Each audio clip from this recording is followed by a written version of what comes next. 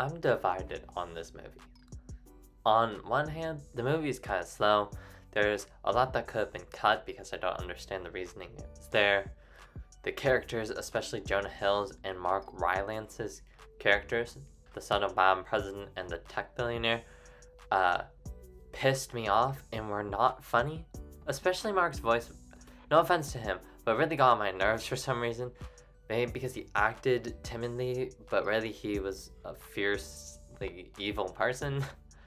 Timothée Chalamet and Jennifer Lawrence's characters getting together didn't really make any sense. Also, the whole subplot with Leonardo DiCaprio and Cate Blanchett's character really had no point to exist except to drive the wedge between Dr. Mindy and his wife. But on the other hand, the dinner scene right before everyone dies was really emotional, and it really pulled me into the movie. But I'm going to lean towards it not being good because I think the issue is that the movie tried to cover too much in one movie. There's the media aspect of how it downplays a globally catastrophic events, the aspect of how there are non-believers of scary events, when there's evidence right in front of their face, presidential incompetency, meme culture, the 1% putting everyone else in danger for their fortune, celebrity culture, and how everyone gets engrossed by it. Like, did we really need a 5-ish minute song from Ariana Grande?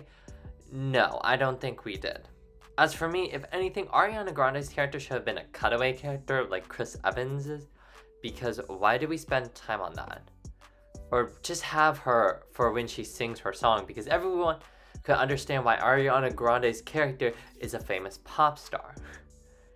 The movie should have stuck to the whole comic plot of the movie because already a lot was going on, but there didn't need to be. Half the scenes where the characters were in the White House just felt like it was for laughs and nothing was pushing the plot forward. And this movie isn't a slow burn either because you're only rooting for the characters because they're the only sensible ones while everyone else is disregarding what's at hand. Also, half the characters feel half-baked and they're only really enjoyable because of who's playing them. Like Madam President, for example, her jokes didn't hit at all, but it's always fun to see Meryl Streep. Timothée Chalamet's character is kind of weird and annoying, but it's Timothée Chalamet, so people like him. I'm indifferent to him. Besides Don't Look Up, I haven't even seen him in anything, but he seems like a nice guy. Ariana Grande's character is annoying and mean, and it's not even funny about how fake she is. But, you know, it's Ariana Grande. Like, one of the only characters who was horrible but funny was Chris Evans's character. And yes, it might have helped because it was Chris Evans, but I don't know, his whole talk about keeping politics out of movies I found genuinely funny.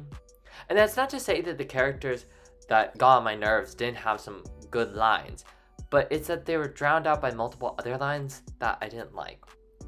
So Don't Look Up is a very in-your-face satire, trying to cover a myriad of topics, done okay to some degree, but definitely not the best. So I would give Don't Look Up 3.5 out of 5 stars.